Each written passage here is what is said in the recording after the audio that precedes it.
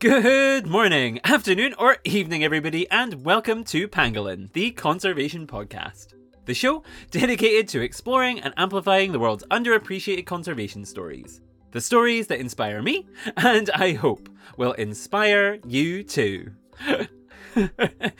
I'm your host, Jack Baker, and it is so good to have you back with me once again, where this series we are celebrating all things Africa.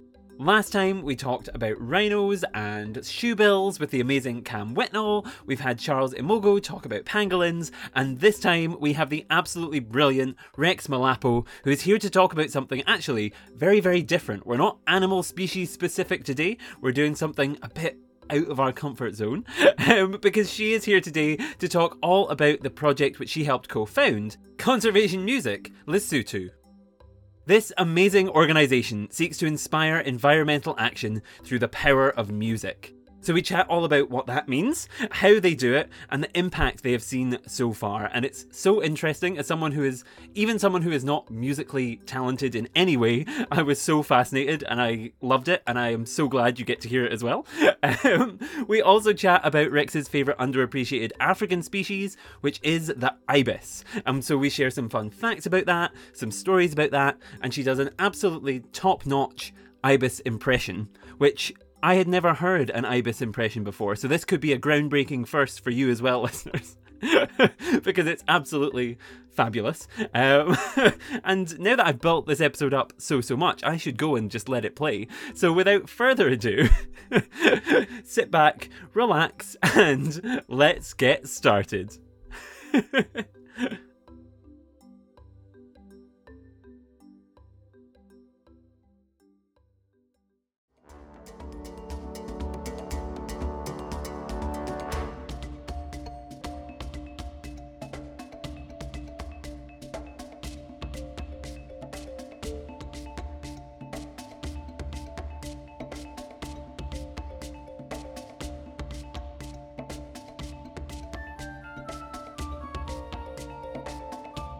And welcome back to the show. I am now joined by Rex Molapo, the co-founder and director of Conservation Music Lesotho.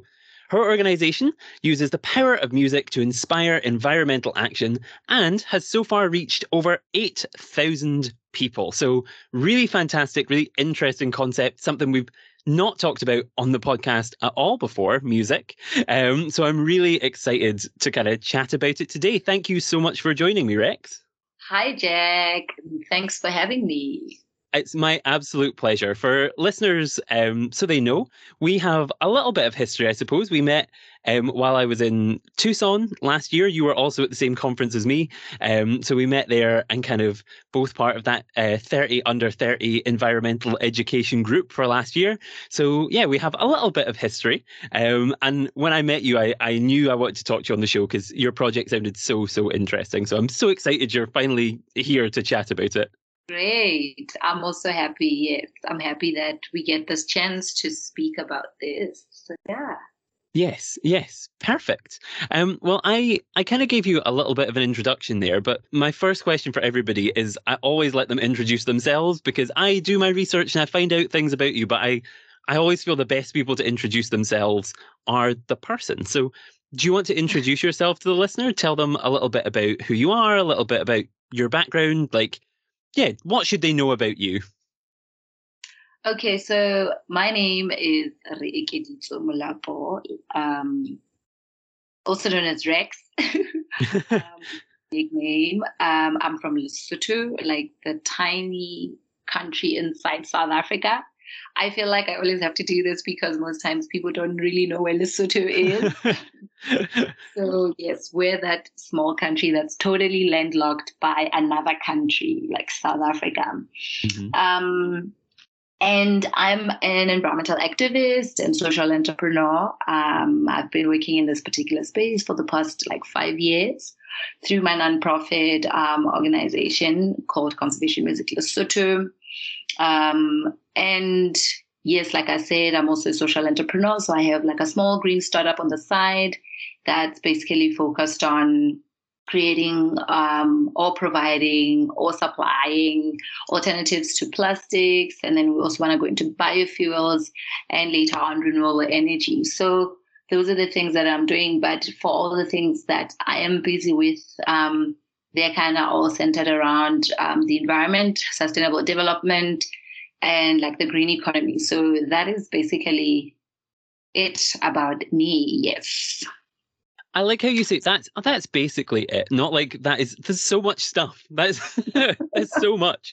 Like I feel like I haven't even written questions about the renewables stuff. I'm gonna have to, but later on, maybe if we have time, I might sneak a question or two in because that sounds so interesting as well. And like, it seems to be a common theme that's emerging. Is like I've talked to a couple people from the kind of 30 under 30 group that we were a part of, and it seems to be the theme is nobody seems to have time to sleep. They seem to do everything all the time. They seem to do so many projects. I'm so impressed. Like I'm like, oh, I need to be doing more somehow. This is it's amazing. But no, that's no, it's the perfect little introduction, I think, because yeah, it's really outlined so many things that I want to ask you about. The first of which, I guess, is kind of conservation music, your organization. Like, I think it's such an interesting concept, and it's such a like different project from everything, as I said in the introduction, like we've talked about on the podcast before. So I wondered, could you tell us a little bit about what does that organization do? Like, what is it and what does it do? So Conservation Music Lesotho is an organization. It's an environmental nonprofit that leverages the power of music for environmental education. And our mission is basically to confront environmental collapse through the power of music in the developing world. At the moment, yes, we're still based in Lesotho, but through our global organization, we've also tapped into other Southern African countries because the long-term plan is to expand and scale our impact to other surrounding countries and even go global with our initiative. And what we basically do is we have different kinds of programs. We have eco concerts, what we call eco concerts. We have classroom resources, which is a program that has to do with schools, where we go out into different schools, but specifically focusing on rural areas and peri-urban areas in the country where most people are really much still very much dependent on the environment for their livelihoods and to do their daily activities really. And then we also have live musical workshops that we host, and we work with artists obviously because then we're very much centered around music. So those are the things that we basically do, and those are the programs that we have under Conservation Music Lesotho at the moment. So yeah, that's really interesting. And I wondered, like, so when you're running like activities and you're kind of doing all those things and working with artists, is the music that you're kind of bringing to people and the music maybe that you're teaching people and things, is it kind of like based on the sounds of nature? Are the lyrics maybe about nature? Like, how do you kind of combine those two? Like, as someone with no musical skills, that's so interesting to me. So, like, how do you combine those two things to make it like a conservation music program rather than just a music program? So the way we do it, we sometimes do incorporate like natural sounds, but that's not really like the big focus. The big focus is really on the lyrical content, how we make it. It's supposed to be environmentally focused. So the whole point of all of this is to basically educate people about different issues, especially around environmental issues that are locally based and place-based in a sense. And the way we do it, we would, like, I'll give you an example. For instance, how we do it. We would host maybe like a musical workshop we have what we call a music toolkit that has different types of environmental issues that we feel are very much relevant to our home country. And then we would invite artists for a session, basically, where they're going to be learning a lot about these different environmental topics that are important. And then we come up with lyrical content that's educational around all those environmental issues. So that's how we've pretty much done it in the past, and that's the concept that we've basically proven that it works. So that's how we do it. Yes. And then a song was then produced, and the songs that then we've recorded and produced, then we go on to use it for our classroom resources program as music videos that the students learn about different environmental topics about, but in a musical way. So yeah. That's so fascinating. And it's such a good concept, because I guess, like, yeah, the music and lyrics and things like the environment, they are kind of for everybody. Both of those concepts should be for everybody. They can be enjoyed by everybody. And so bringing them together in that way and kind of like, yeah, having people come up with things creates really transferable, interesting resources and stories. And it's so fascinating. Like it sounds so amazing. And like, yeah, so fascinating. Yeah, it is fascinating, because I guess also the reason for music really is the fact that it's a powerful educational tool, which is what we. And then also the fact that it's such a universal language, and it's very inclusive. So the types of people that we work with are from all types of backgrounds, and you would deal with people who are headmen out in the fields, or farmers, or illiterate people who cannot necessarily participate in conventional workshops, for instance, about these types of topics. And the music kind of breaks down that barrier, and it makes everybody to be part of the conversation, and it's also inspirational. And the fact that it has the power to appeal to people's values and emotions. So that was the whole point of really going the music and trying to incorporate creativity in what we do, because we believe that music is powerful, and there's also scientific research that has shown the power of music and the staying power that it has in people's minds.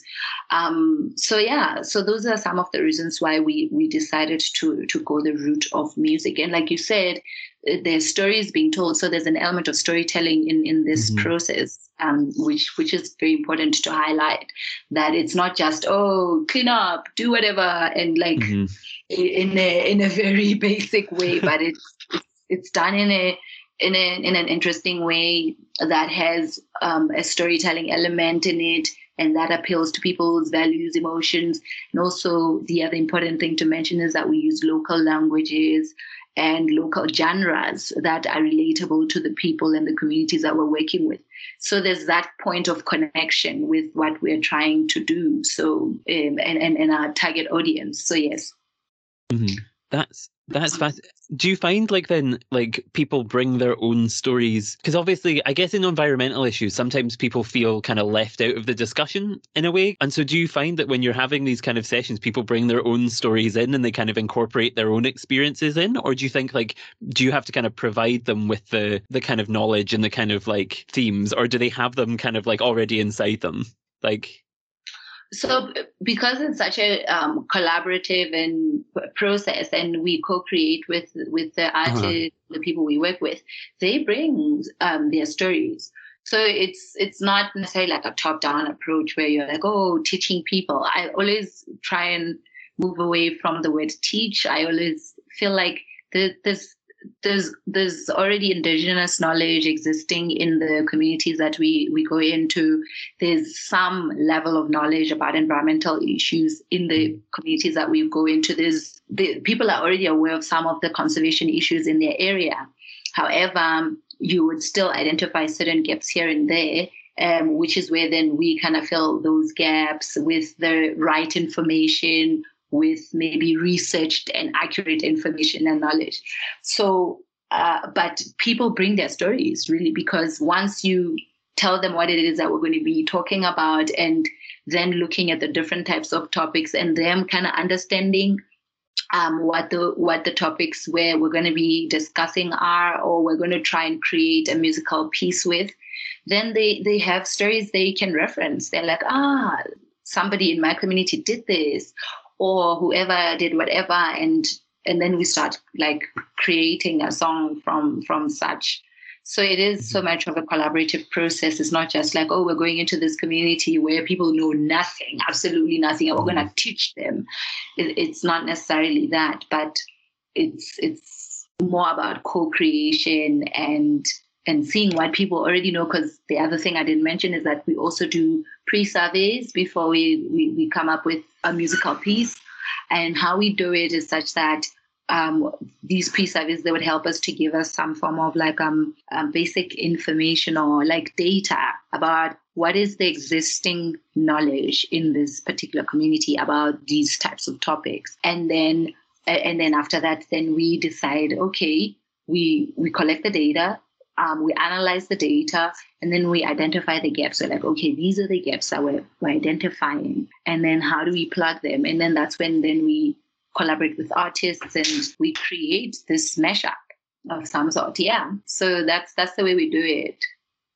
I want to come and watch one of these works. Like, I feel like that would be so fascinating to kind of watch this process. Like, I mean, as I said, I have zero musical skill. I sing in the shower, or like I sing when I'm doing like housework and stuff, but like nothing beyond that. So like, it would be so fascinating to see people who like genuinely like well, actually, do the people who come, like, are they musicians beforehand, or is it more of like okay, we're gonna, like, here's some instrument, like here we're gonna work together on having to kind of get the instruments together and stuff? Is that like part of the process as well? Yeah, but most of the people we work with, like I said, it's artists, Yeah. so already musicians. I'm a singer myself, and I've like co-created some of the songs that we have created.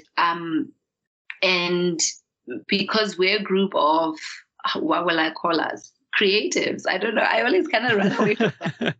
But I always see myself, I'm like, I'm not a creative. But I am a singer, and I had been doing it for many years beforehand, which is going to then come.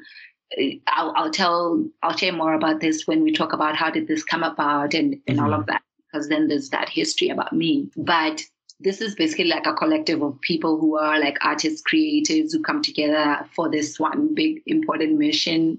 And that's how we're contributing. So the people we work with are musicians who in their own right are already like flourishing in that area. And then even the other artists that we've worked with. In some cases, we've worked with visual artists and trying then to create this collective of artistic expression. But obviously our focus is mainly music. So the people we work with are musicians, yes. And they're already talented. I can, yeah. Yeah, and they play, some of them play instruments. But of course, when we go in some communities, some of them are not necessarily do not necessarily have a musical background, but they're able to kind of like contribute to the process in one way or another and help make it amazing. So yeah. Mm-hmm. Yeah, I can imagine it must be like, yeah, whenever you get creative people into a room, it like the ideas must just run in 100 different directions and like kind of have like all of this excitement, and like it's so exciting, like so interesting. I guess you kind of like led us naturally on then to the next kind of questions which I had were like, we've talked about the idea and how it works kind of now, but it is such a unique idea. I wanted to ask you about kind of your background and kind of like where the idea came from originally, because yeah, it's such an interesting kind of one to me. And I guess that's a good first question is like, where did that idea come from in the first place? Okay, so the idea came from a friend of mine and colleague, Alex. He's from the US, and so I met them years ago when they had like an event here in the country where they, at the very early stages of this particular movement and still trying to really shape it. And I met them. In my background, like I said, in the past, I was singing. I'd been singing for so many years, like ever since I was a child. And I was even part of a choir at some point. So music is, I know, like for most people, they know music is quite a big part of us as African people. It's a big part of like our culture. It's also a big part of how like traditions have been passed down from generation to generation, like as African people. So it was a huge part of my life since I was a kid. And then I stopped doing music or even singing at some point because I had bad experiences in the musical space where I was trying to kind of like pursue it more as a career. And then I decided, oh no, I'm not going to do that anymore. And I totally cut off that part about my life, and I focused on my entrepreneurial pursuits and all of that. And that's the direction I was taking with my life and my studies. And then years later, when I met them, and they told me about this vision that they have about putting these two passions for environmental science and music together, I thought it was quite interesting. And I was at a point in my life where I was also going through some form of a transition, and I was excited. I said, you know what, I feel like this is maybe my chance to actually get back to doing music, but using my voice for a much bigger cause than what I was interested in doing in the past. And it was enough reason to convince me to get back into it. And I was like, I jumped on, like, I was like, okay, guys, I'm totally in. I think this is a great idea. And I feel like it's something that's innovative and creative. And not many people have actually done this specifically in this part of the world. Music is usually just used as a once-off thing for concerts and whatever, but not necessarily used continuously to try and create awareness around important issues of our time or some social issues that we're facing, which obviously environmental collapse is one of those, like with issues like climate change, and of course some conservation issues that we all know about that affect the southern part of Africa. So that was the whole idea, really, and that's how it happened, and that's how I got inspired to start working in this. When I met my co-founder and colleague in the past, and yeah, I was like, this is amazing. I think I'm definitely game, and that's how we co-founded Conservation Music Lesotho, and then started doing this work that we're doing now. Yes. So I think this was in 2017. So yes, yeah. And we started doing a bit of work, and then we decided, you know what, we're just going to have to formally register it. This is actually bigger than we thought. And we formally registered, and we did a big project. So, and the rest was history after that. So yeah.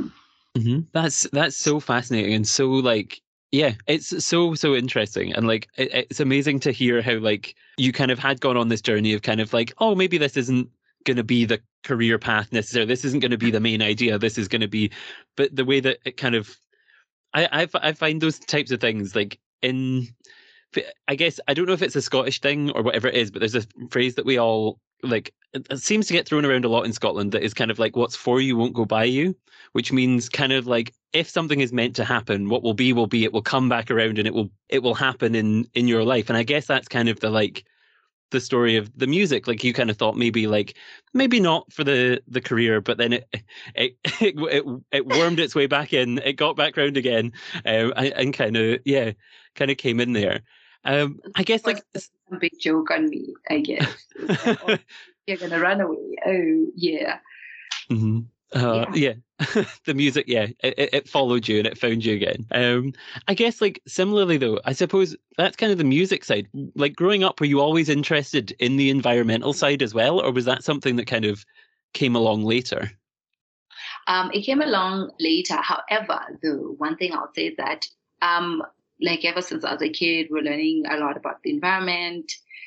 Funny enough, as much as our curriculum is still very limited in terms of environmental education, but there were some basics that we got when I was still growing up. And I was very much aware, like very much aware of many different environmental issues. And then even I remember in high school, post-high school, we tried to start like a club with some of my friends that was going to be focusing on issues around the environment. I don't remember, we called it some green culture club or whatever, but it's always been like a part of my journey also, but not necessarily something that I was focusing on like I am at the moment. And so when years later I met like my colleagues, it was like, oh my gosh, like all these two things that are still very important to me. And also the other thing that inspired the passion for environmental issues and like sustainable development I think for me had to do with the fact that having been in business and seeing how like the Industrial Revolution has contributed to the challenges that we're currently facing, I wanted to do something about that. And I wanted to go the sustainable route. I wanted to do things differently. I was like, yeah, as much as I'm in business, but I want a way to do it in a sustainable way.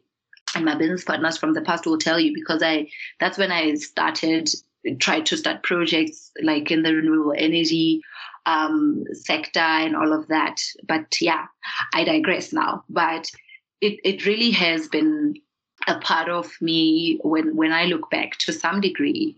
And then now at a later stage, they kind of converged and I found a way to put them together.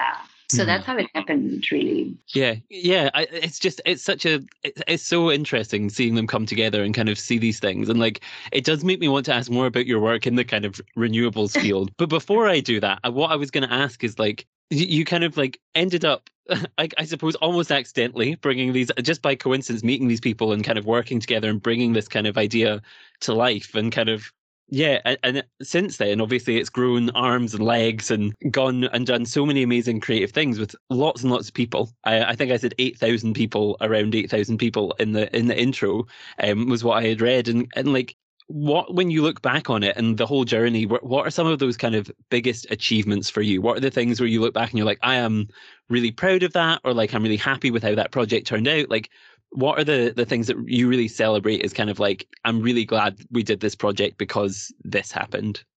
Okay. So yeah, like 8,000 people, I feel like is a number for maybe like the people we touched physically, in a sense. Yes. Putting metrics to it. But I feel like our work has reached way much more people than that, especially even through our online platforms.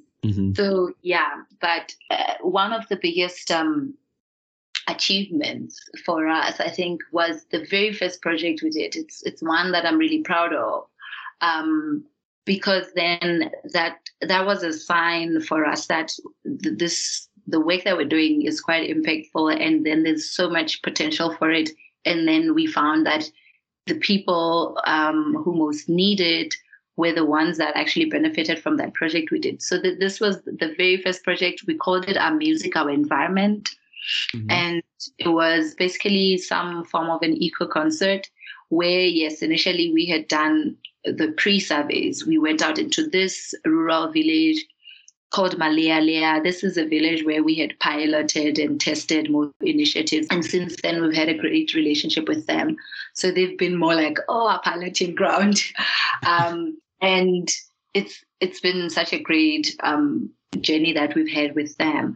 So we did an eco-concert. It was called Our Music Environment. We went out into the village. We interviewed about 200 villagers because it wasn't a big village.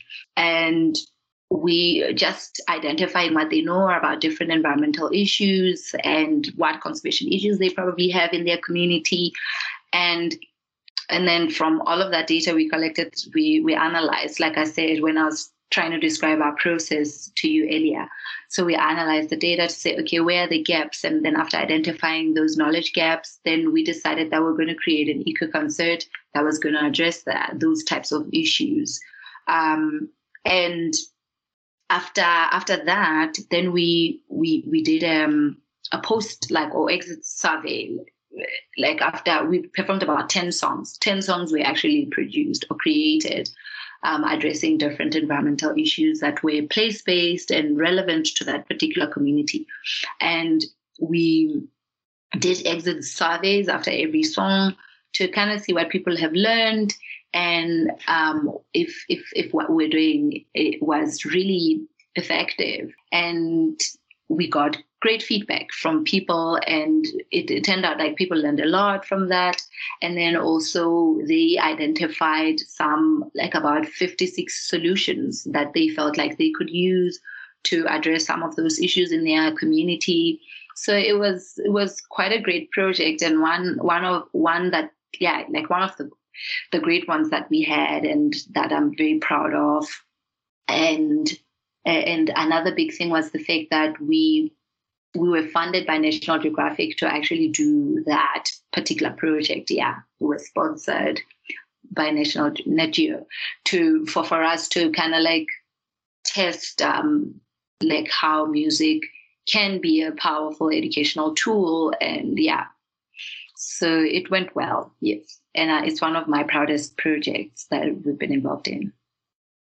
I mean, I can see why that sounds like, it sounds fascinating, and especially with kind of the like, I think the people involved identified the solutions kind of thing, like the 56 solutions or whatever. Like, it's so encouraging. I feel like, having done like environmental education stuff and worked with different communities and kids and adults, it's like, when you have a project that like you're proud of and you make it and like it's about to happen and like you get excited with all the prep, but when you hand it over and then see it's embraced and it has that success without necessarily you having to push it all, like they come up with the ideas, and like it must be so special. That's fantastic, really, really fantastic. Yeah.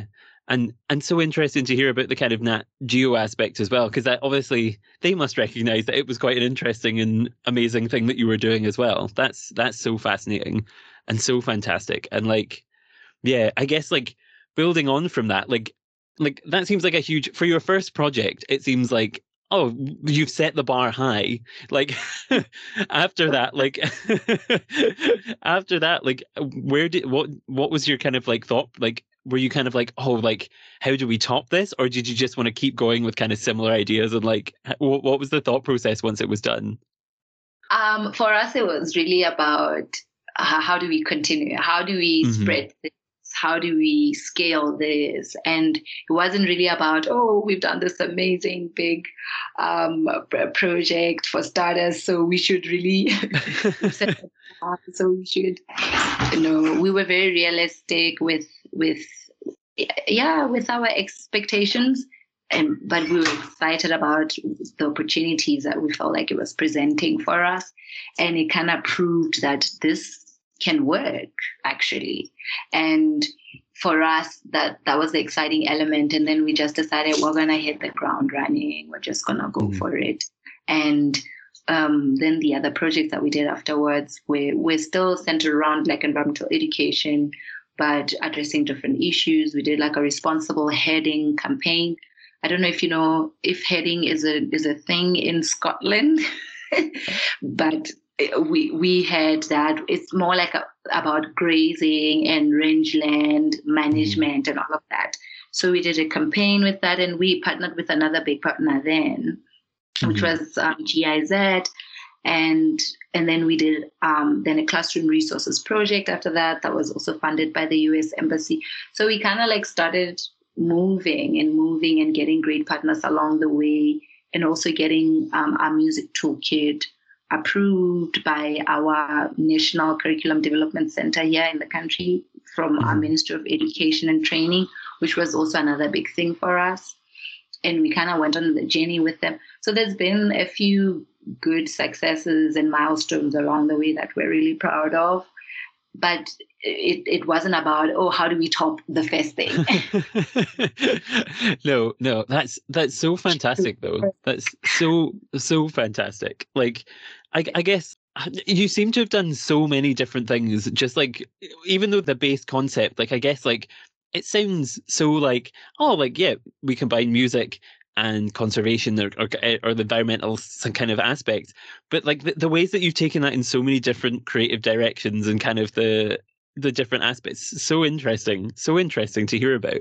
I guess like for you looking forward then, what are the kind of big goal, like what are, like when you look to the future, is there any kind of dreams that you have for the organization, any fun projects that you're like, yes, I want to kind of pursue this more, or I want to kind of like build on this project that we've done in the past? Like, what is it that like it really excites you about the future of the project? Because there must be so much.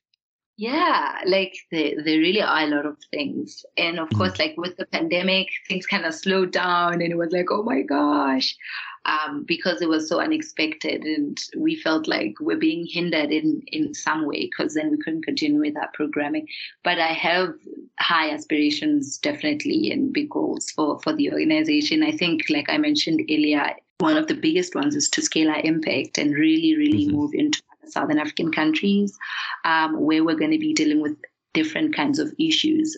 For instance, here in Lesotho, we don't necessarily have I'm very careful. I want to be careful with what I say, but we don't necessarily have like as much wildlife per se, where people can then where we can have these big conversations about conservation in that direction or in that context.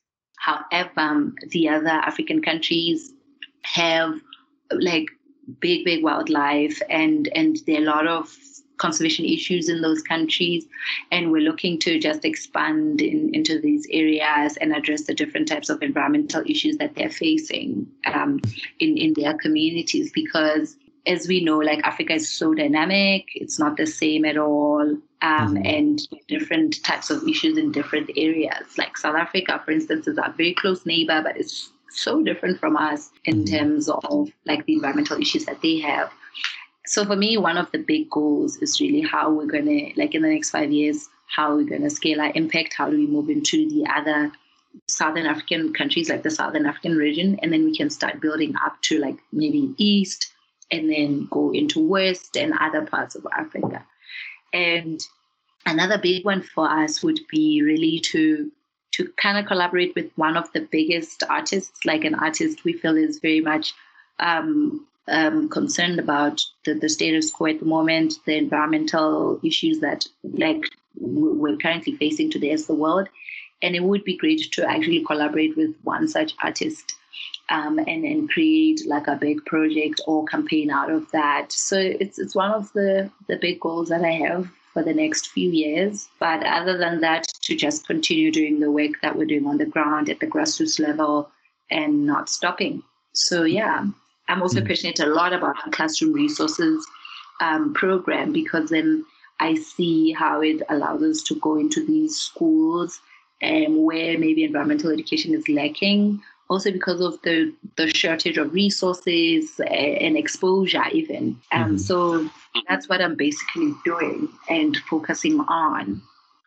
So for me, that would be really great to just like do that and focus on that. And the impact it has, especially on like the younger generation. I think for me, the most important thing is to start with the younger people, because then they are obviously the futures of any other country.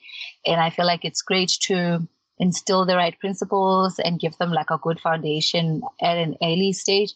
And when they grow older, they won't depart from some of the great lessons that they've learned through the programs that we're doing. So for me, it's one of my passion projects, and one that I would still love to continue like going on into the future, because of the motive behind it, and also the impact that it can have. Yeah.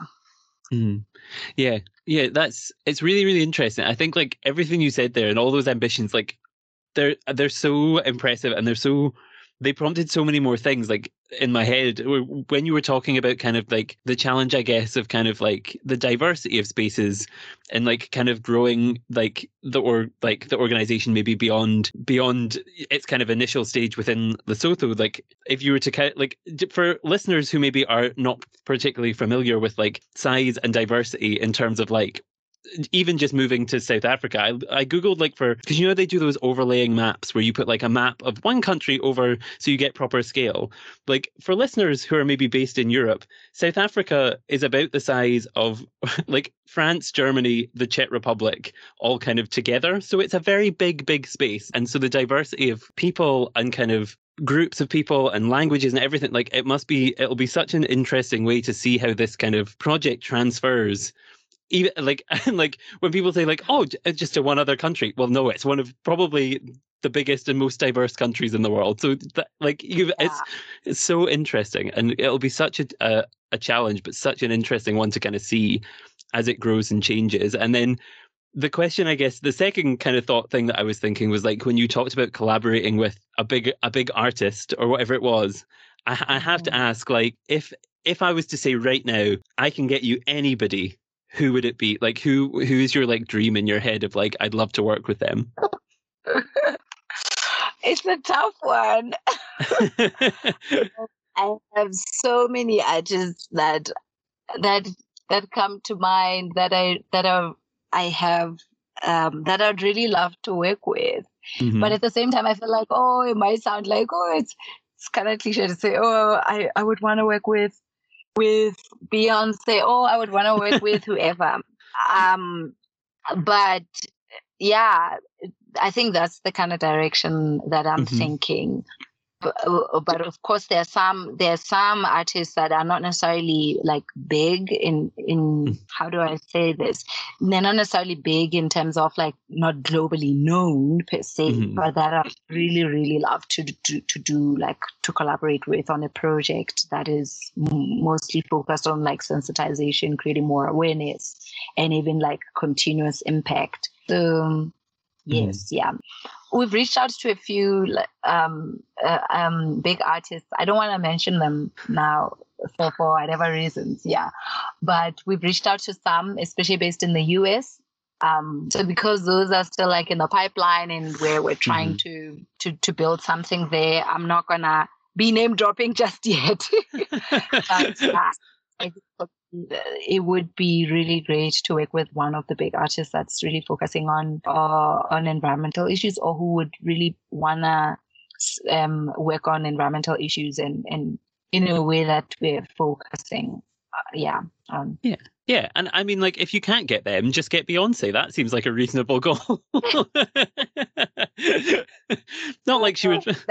That's a great momentum, I guess, that project, because there's like a lot of people who follow her and who really just like idolize her. And I think even for some movements that she's really supported, then they've been able to really they've been able to have a great impact, because then they were part of that. Like, for instance, the Global Citizen festivals that they've been part of, how then people who didn't necessarily care about certain issues, like I'll make an example. I had friends who were not necessarily concerned about some social issues, but because then they were like big followers of Beyonce, and because they were part of this Global Citizen initiative where then they had to rally people and their fans and followers, my friends were participating in that. And I think that's still powerful in its way, because for some people who didn't necessarily have like awareness about certain issues, then because someone they idolize or they look up to so much is challenging them, now that they're interested and now they're doing something. And I think that's how we can start like changing people's minds about certain things and start building momentum in certain areas. So yeah, that's the power of, I guess, in influential people in a sense. And for us, I think that's how we can collaborate with them to really like, and then have more people taking action, not just have that win, but also inspire them to take action. Yeah. No, that's fantastic and so interesting. And I guess like it leaves me with so many more questions that I think we could talk about, but we are unfortunately reaching the end of our time. So I feel like what I'm going to do is maybe leave that idea and all those concepts for people to think about, and kind of who inspires them and how they can take action, all of these things. And kind of like what I want to do is I wanted to kind of shift onto kind of the questions that I've been kind of asking everybody this series, because I think it's quite interesting to get a variety of people's views on the same questions and kind of the same topics, aside from hearing about their kind of unique special projects.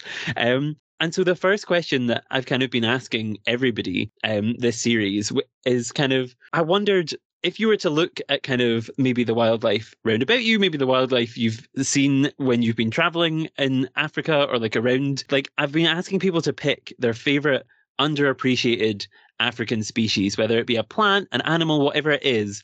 What's the species that gets not enough attention that you would love to shine the spotlight onto? Wow. There's one, and I have a reason for that. It's part of the ibis family. I don't know if you've heard of the ibis birds. It's a bird. Yes, they're beautiful. They're beautiful. Yes. But they're also very loud. So they like they're very close to where I live. I think I did a post a few months ago about them, because every other morning I'm woken up by them. And it's such a funny thing, because they're mostly like found in the Southern African region, and I've heard that some parts of East Africa have them too. But you mostly find them here. And with us here in the Southern African region, even if you go to South Africa, in the big cities, they are there and they are loud. They have like a distinct sound that is so crazy and annoying. So they have a nest close to my house. And I think they just having them around has kind of built some form of curiosity for me. Sometimes they come into my yard and foraging for stuff in my yard. I'm like, what do they eat? What is in my yard that they're finding attractive or whatever? And seeing them up close has been quite an interesting experience, because then they are larger than I actually thought they were. Because I always just hear them and I'm like, oh my gosh, these birds are so annoying and they're so loud. They wake me up every morning. But I've grown to really appreciate them. And I feel like they are one bird species that are really underappreciated. They're not necessarily colorful. And so you won't look at them and be like, oh, such a beautiful bird. But I feel like there's something very interesting about them and how they cry and that sound they make, and how so many populations of them have kind of like moved into the inner cities, which is interesting for me. So you don't necessarily just go somewhere on the outskirts of town or the city to see them, but they are right here, like with us daily, which can also be easy to overlook them and what a marvel they are. But because then I've kind of like they've been annoying me like that, and then I've been paying attention to them, and then which led to me doing a bit of research about them and all of that. So I think that's the one species that I would shine a spotlight on. And I know that they're not necessarily endangered. So they're not part of the endangered species here, but they are sort of endemic to like the Southern African region in some parts, then in East Africa.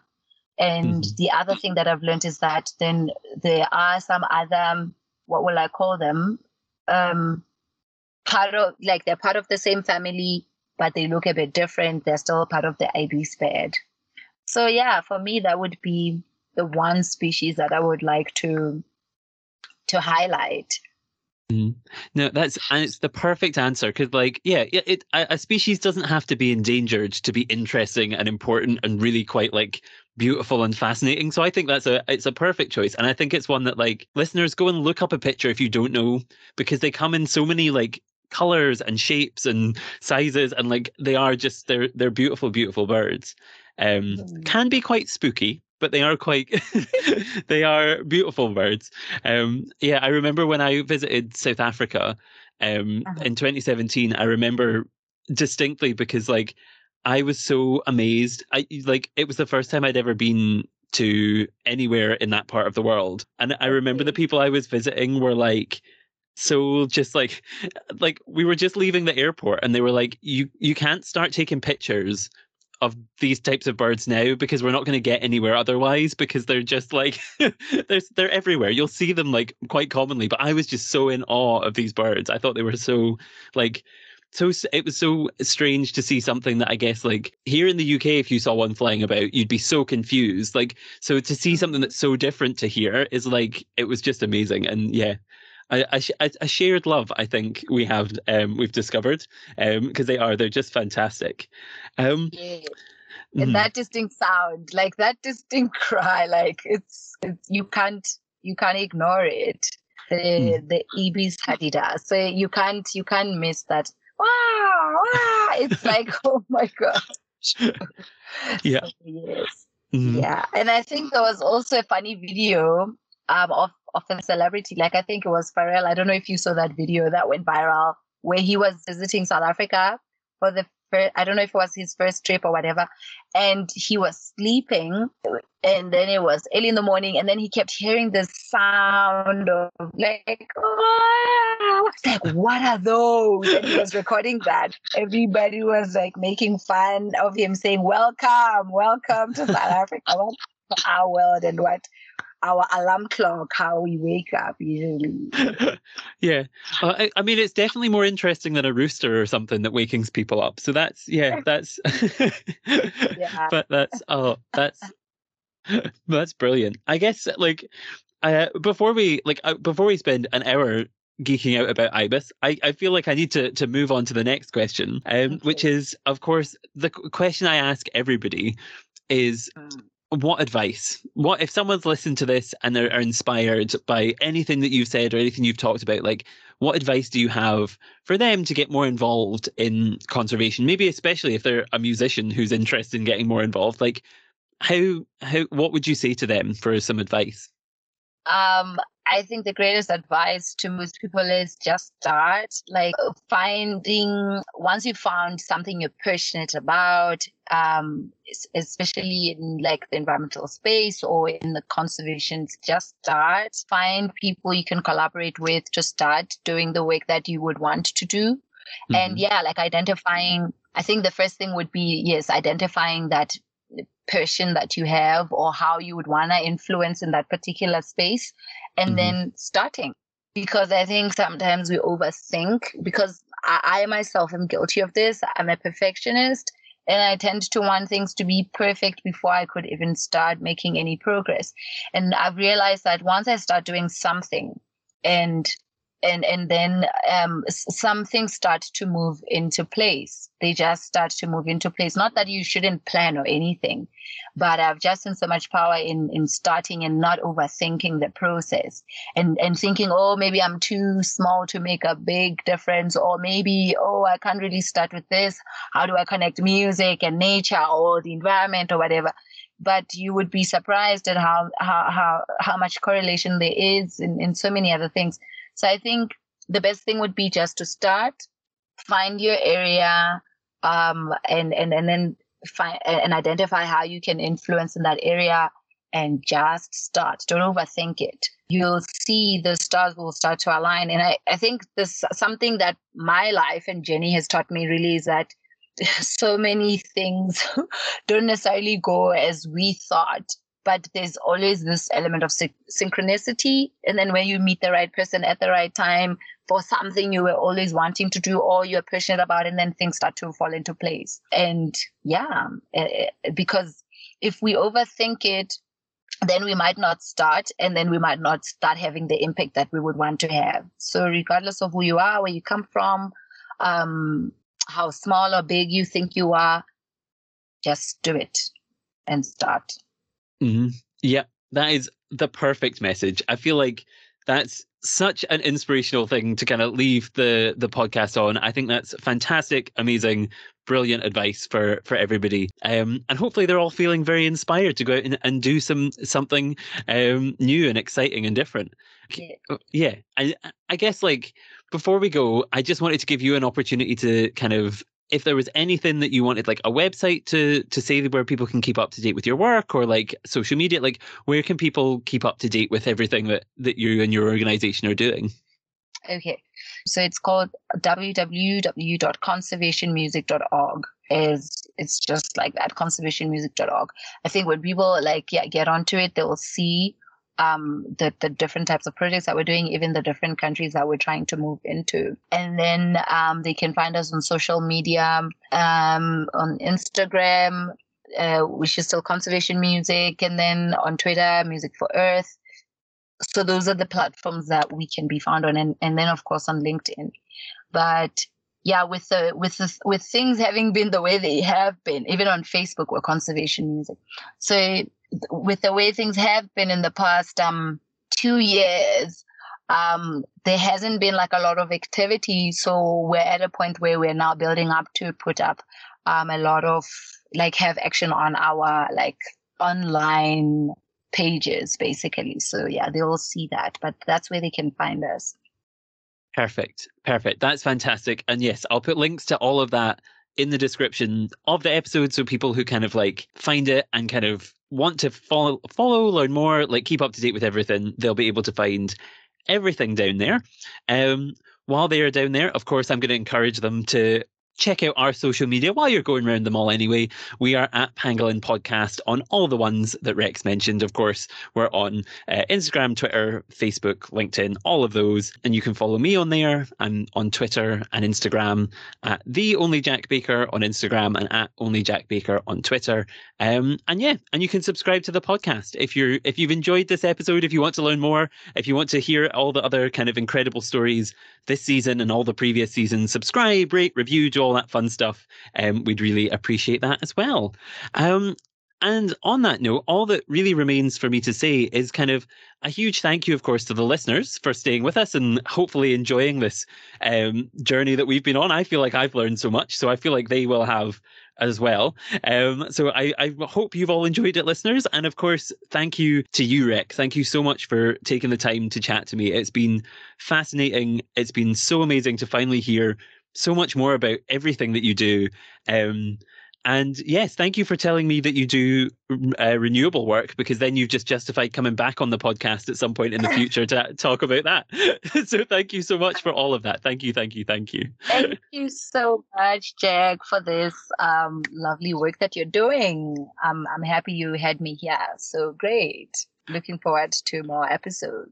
Perfect. Thank you so much. And well, on that note, thank you once again, listeners. Thank you once again, Rex. And until next time, goodbye, everyone.